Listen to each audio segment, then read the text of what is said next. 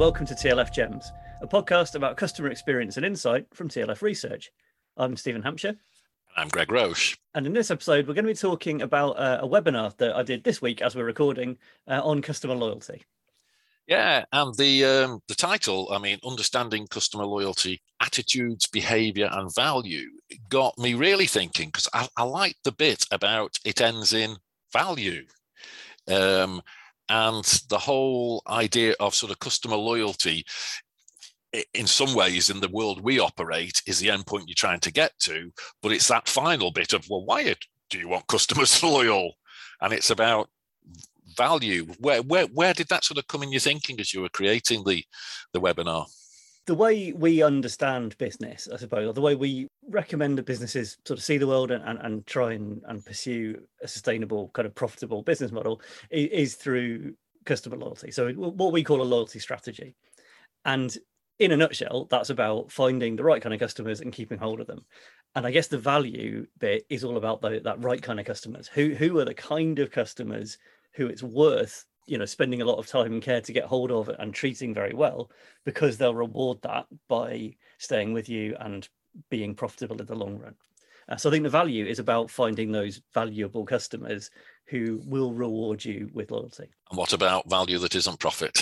Yeah, that was one of the things I talked about, actually. So we had a question before the webinar from a lady who works in social housing, really about kind of, the relevance of the idea of customer loyalty to that market where, it's not particularly about making profit. And a lot of people in social housing would say, well, hang on, loyalty doesn't really apply. People don't really have a choice and ... And actually, I think there are sort of three ways to think about that. So to some extent in social housing, well, actually people do have a choice because they could be in private rented and so on. So there's sort of an element of competition is probably not quite the right word, but there is an element of that there. There's an argument around efficiency, which we'll probably talk about. So we believe that loyal customers are actually cheaper to serve over the long run, and explore that a little bit in the webinar. Yeah. But I think there's a really valid argument that loyal customers are worth more than their sort of pounds and pence profitability value. So, they're valuable to the business, yes, because they cost less to serve, but also because they make for a happier workforce. It's as a member of staff, it's much better to be creating a good experience for a happy customer than it is to be constantly dealing with complaints. So, loyal customers tend to build better relations and create a happier environment for people to work. And I think the other thing is loyal customers. There's this idea that loyal customers are sort of relentlessly cheerful and positive. It doesn't work like that at all. Loyal customers will be the ones complaining to you because they want you to be better, but that doesn't mean you're not going to hear from them when things go wrong. You absolutely will hear from them when things go wrong, but it's as a sort of a friend who wants you to be better rather than an enemy who's trying to hurt you. And I think that's probably something that resonates for a lot of people in social housing. Like the engaged customers or tenants, they're not always going to be telling you good things, but they will be talking to you. And I think that's really important. Yeah. And probably links into your organisation is being successful. And many organisations aren't measured on pounds, shillings and pence, are they? There's many other value metrics as well. Perhaps one of the things that I really sort of thought about, if we've sort of gone from loyalty forward to creating value, is to go back that step, because one of the things that dawned on me in an absolute excellent webinar was how few webinars and perhaps articles as there are actually on customer loyalty. It's all very much at the at the door of customer satisfaction, and of which and we would do lots of stuff on that, and you're thinking, well, actually satisfaction is about loyalty, along with other things that you point out, in the webinar that drive loyalty, whether it's brand, reputation, or all those other things. But it made me think everyone's focusing on the wrong thing, not the wrong thing. They're focusing on satisfaction as if that's the end point, where really it's about loyalty is where the value's created. What's your sort of view on that? Yeah, I think in many ways, loyalty is that kind of bridge from the operational to the strategic, which is a drum that I keep banging at the moment, I know, but like satisfaction tends to be very operationally focused. If you want to do something about customer satisfaction, you need to change, the way a journey is designed, or the way your people are treating customers at the front line, It is operationally focused. Whereas loyalty is at that strategic level. It's how do customers make decisions about who they're going to do business with, or what they're going to recommend, and all those things. So I think actually this correlates exactly with something I've been complaining about recently, which is, back when I started work at TLF, so in the sort of right at the end of the 90s into the early 2000s, there was a lot of focus on that strategic end, the service profit chain. Harvard Business School really customer focusing lifetime value was on loyalty strategy. It was very prominent. And what's interesting is that all of the books that were published back then, actually the latest books on the idea of customer loyalty, like it isn't a topic that gets a lot of coverage. And I think that reflects the slide away from a strategic view of customer experience leading to customer loyalty to a much more operational focus on, are we doing a good job for customers? When, in my view, you absolutely need both. Absolutely as well. I really liked your example as well of using share of spend or share of wallet as a definition of loyalty, and you give various definitions, a bit build up the definition in the webinar, people staying or not defecting, being perhaps the starting point. But I did like your share of spend example, where if you pop into Tesco at lunchtime, are you a loyal customer to Tesco? Well, but you do your big, monthly shop at Sainsbury's. And I thought that was a really good way of explaining the difference between customers and habits, and how you need more information to really define if someone is loyal from that point of view. It's a shame, in a way, loyalty has almost become synonymous with retention, or, if you like, not defection, kind of the opposite of defection. And I think it's such a weak measure in some markets. In some markets, it's a great measure and kind of the only measure. But in more kind of, not competitive exactly, but in markets where you're constantly making little decisions rather than occasionally making one big decision, like which supermarket do you go into? Retention's a very poor measure, because we all probably go to nearly all supermarkets. That doesn't mean we're a loyal customer. It's just, I'll nip in for a can of Coke. That doesn't mean I'm a loyal customer. I might even nip in for a can of Coke and scan my loyalty card. That doesn't make me a loyal customer.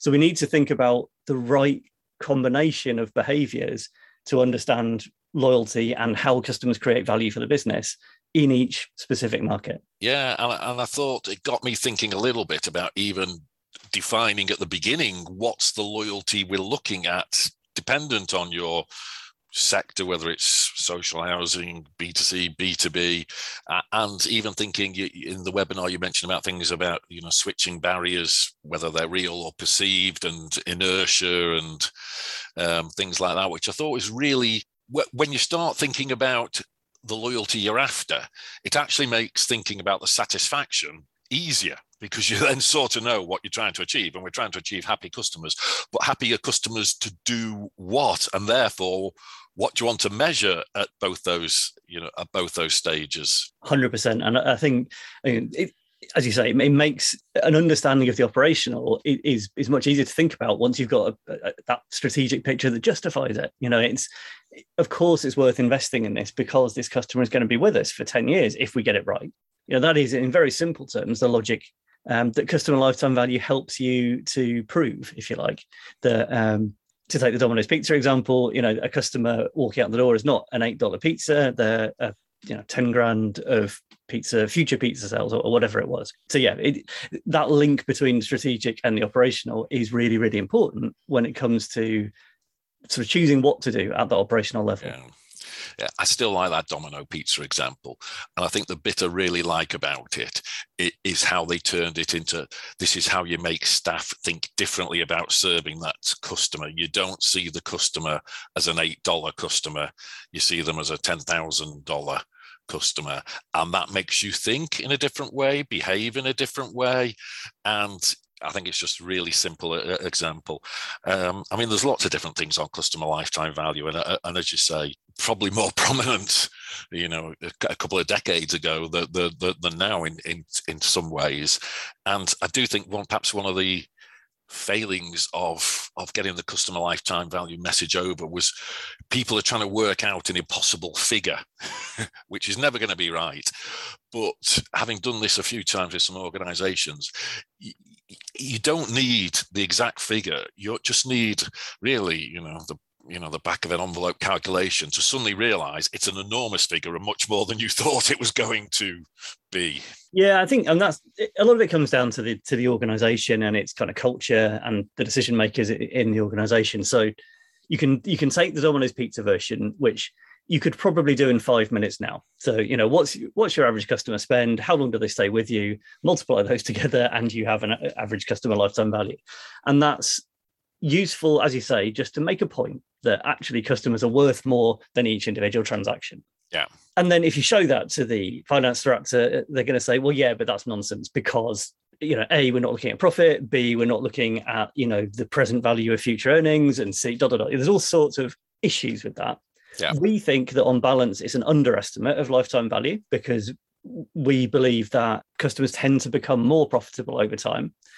We also believe that because it's average, it underestimates the value of your most loyal and happiest customers. So if you were to take a sort of not promoter approach, promoter customers are usually worth a huge amount more in lifetime value than detractors. So it is, sometimes you need to do a more deep dive into it and really understand what the value can be. And I think if you want to do that, and broadly speaking, we'd probably encourage you to try and do that if you've got the right kind of data. You can go to the nth degree and sort of discount for, the present value of future earnings. And the way we suggest approaching it actually is a sort of cohort approach. So you take a cohort of customers and look at their value through time, look at how it breaks down based on different types of customer and based on things like NPS to break it into promoters versus detractors and so on, so that you can say, these are the type of customers that are really valuable for us. Let's find more of them. And I think that's the real key to a loyalty strategy, is not working out the lifetime value of your current customers, because in a way that's backward looking. What you're always looking for is to identify who has the potential to have high lifetime value going forward into the future. That's what you really want to get to. I feel we should talk about butterflies and barnacles at this moment, which is a point you make very well. And perhaps just to sort of, recap for perhaps some people haven't listened, are your customers the sort that are butterflies, very flighty, don't stay anywhere very long, just go to the next promotion? Or are they barnacles and limpets that take a lot of effort to find a home, and a lot of things need to be right biologically for where the barnacle chooses to live, but when it's there forever, and you created a new catchphrase, Stephen, which sort of linked it, into that. And I knew you'd be chuffed with having a new catchphrase, but it really did hit the nail with me. The don't chase profit, chase profitable customers. Yeah, I think I was quite pleased with that when I came on with it. I think what I like about it is that so much of business, I think it seems on the face of it sensible, but it's actually wrong-headed. And I think a lot of that is down to chasing profits. So we get very focused on this quarter's profit, which is understandable if you're a public company. I always think this stuff is harder for, publicly listed companies than it is for private companies. But yeah, we get very focused on the short-term profit. We get distracted by what Fred Ryko calls bad profits. So things that make us money, but at the expense of customers. And we lose sight of good profits, which are essentially things that make us money that customers like. So it's a win-win sort of situation. Where that can really, really hurt you, and something I referred to in the webinar is this idea of the product profitability death spiral, which is a great concept from a book from years ago now. What that points out is that you don't make profit on products. So what if you do what sounds really sensible? So you look at your portfolio of products and say, this one's profitable, this one isn't profitable, let's drop that product so that we can focus on the profitable products. The problem comes when actually some of your best loyal customers really like that product. Yeah. I know you've got taken out of your range, so I'm going to go to another supplier who's still offering that product. and I'm going to get all my products from them. So actually, you lose my customer with the profitable products as well as the non-profitable one. And if you extend that away from products and think about aspects of what it is you do. So for example, your contact center. I, as a customer, value being able to phone you up and talk to you when I want to. You, the finance director or whoever it is in the board, is looking at this going, well, this is a cost to our business. Let's minimize that. And if the wait times get a bit bigger, it doesn't really matter. If we can save a bit of headcount there, save us some cost off the bottom line. But effectively, what you're doing is exactly the same thing. You're pushing away customers who want, the profitable customers want that. It in itself isn't generating profit, but those customers, because you're keeping hold of them, are generating profit. And if you look at, the elements of your business or your product portfolio as being profitable in themselves, you're misunderstanding how business works. Absolutely. And there's another one of your soapboxes, and it's completely right in terms of linking it also to that. What is the strategic vision? And making sure the operational stuff, i.e., do you want a business model that's having people talking on the phone, or do you just want it all self-serve chat box, and understanding how that fits into what you're saying about, chasing the profitable customers and defining the profitable customers. I did some great work with an Irish bank quite a while ago who took our catchphrase of doing best what matters most and they put to those who matter most, and it was business banking.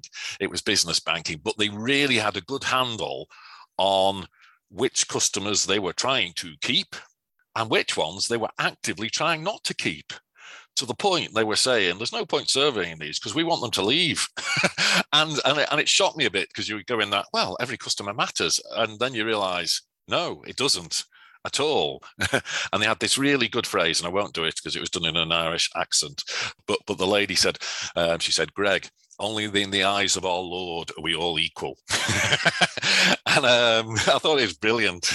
Wow, I don't know what to do with that. But yeah, so, and I think that, that point of doing best what matters most to those who matter most, that's absolutely what a customer loyalty strategy is. It's figuring out who matters most, figuring out what they want, and make sure you concentrate everything on giving those customers what they want. And I always like to say, I've got an article actually coming out on this in the next Customer Insights. Strategy is sacrifice, to quote David Ogilvy. And when it comes to customers, that means being really clear whose needs you're trying to serve and whose, therefore, implicitly, you're not. And I think that's a really important point, is that, to do a really good job for your target customers means not targeting some other customers. And that's brilliant. Like, if you're clear on that, I think that's a very good route to sort of sustainable differentiation. We do a really good job for these people. Yeah. I mean, people talk often about fit, don't they? And that's sort of what they're trying to get at. And I think to sort of build on that point, and you ended the webinar on it, which I thought you pulled together really well, is having those different perspectives and pulling them all together, or linking data together, as you said, of having your tactical survey. Are we satisfying people? Having your strategic survey. Are we going where we want to go? And also then linking that with the internal data that the organization has about customer behavior. And those three things together form your understanding of loyalty. Not two out of those three, not one out of those three, but you do need all three out of those three. And I thought pulling the internal behavior one into it as well really made it a very strong point there, Stephen. Yeah, I always feel that, we believe in the power of surveys. That kind of measurement is really valuable. It gives you an insight into how customers are thinking that you can't get any other way. But they really become powerful if you can link them to internal data. So about either what it is you do, or about what customers do that makes you money. Yeah. And it's those kind of points of linkage between what the survey tells you about what's going on in customers' heads and what your data tells you about what that translates to in the real world. That's where the power comes from, where you can say, in actual, real, measurable fact, these customers who said they were happier stayed with us for longer. Look, here's the database that proves it. And that's much more compelling for people within the business, and it does let you start to do some sums about return on investment. We'd link that to things like actionable insight as well. And I had that wonderful moment that you're describing in a results presentation this week to a client, where very high score, got into some of the segmentation, but some of there's one area where it's dropped, and you can say, hold on, look, it's dropped here, and these are the reasons why it's dropped. And I think you've described it before, where sort of theorists meet doers, and when you come together at that moment, and I can give the view of the customer, and this is what customers were saying, and straight away they said, do you know what, that makes perfect sense because of this, that, and the other, and we can change those. And that's that sort of wow moment where the customer view has met the internal view, they've got data on it and they can do something, and you think, wow, no wonder this organization, has such a high NPS score. People sort of hear the idea of linking data and go, oh, this must be very, very complex. And, you need massive big data, machine learning models. And that's all great if you've got it, but actually it doesn't need to be that complex. If you've got survey data about customers, and you can either within your system or in some sort of third system that you pull the data from both places together in, if you can just correlate that with later behavior, then you have the beginnings of that kind of understanding. And that is not complicated analysis. It doesn't need to be complicated analysis, but it starts to let you show those links. And it's so powerful. And it as you can probably tell, it frustrates me that there's not more of it happens, to be honest. I think there's a huge missed kind of opportunity there for a lot of organizations. Yeah. So in terms of the webinar, where can people see it? Is it on demand? It is available on demand now on the website. Yeah, so I'll put a link in the show notes, but yeah, it's on tlfresearch.com. Yeah, and as I said before, I thought it was really good, and I thought very relevant to really anyone in any sector. I thought it cuts across quite a lot of sectors, and I think it really does. It did a very good job with me of sort of saying, okay, loyalty, what are we trying to achieve? Now let's step back and think about how we get there. Yeah, I think it'd be a really good watch for anyone who's really interested in customer loyalty. Brilliant. Thanks for the recommendation, Greg. So yeah, thank you all very much for listening. If you're using iTunes, please subscribe, rate and review us. And if you want to get in touch, you can find us on Twitter at TLF Research or at tlfresearch.com. Have a good day, everyone.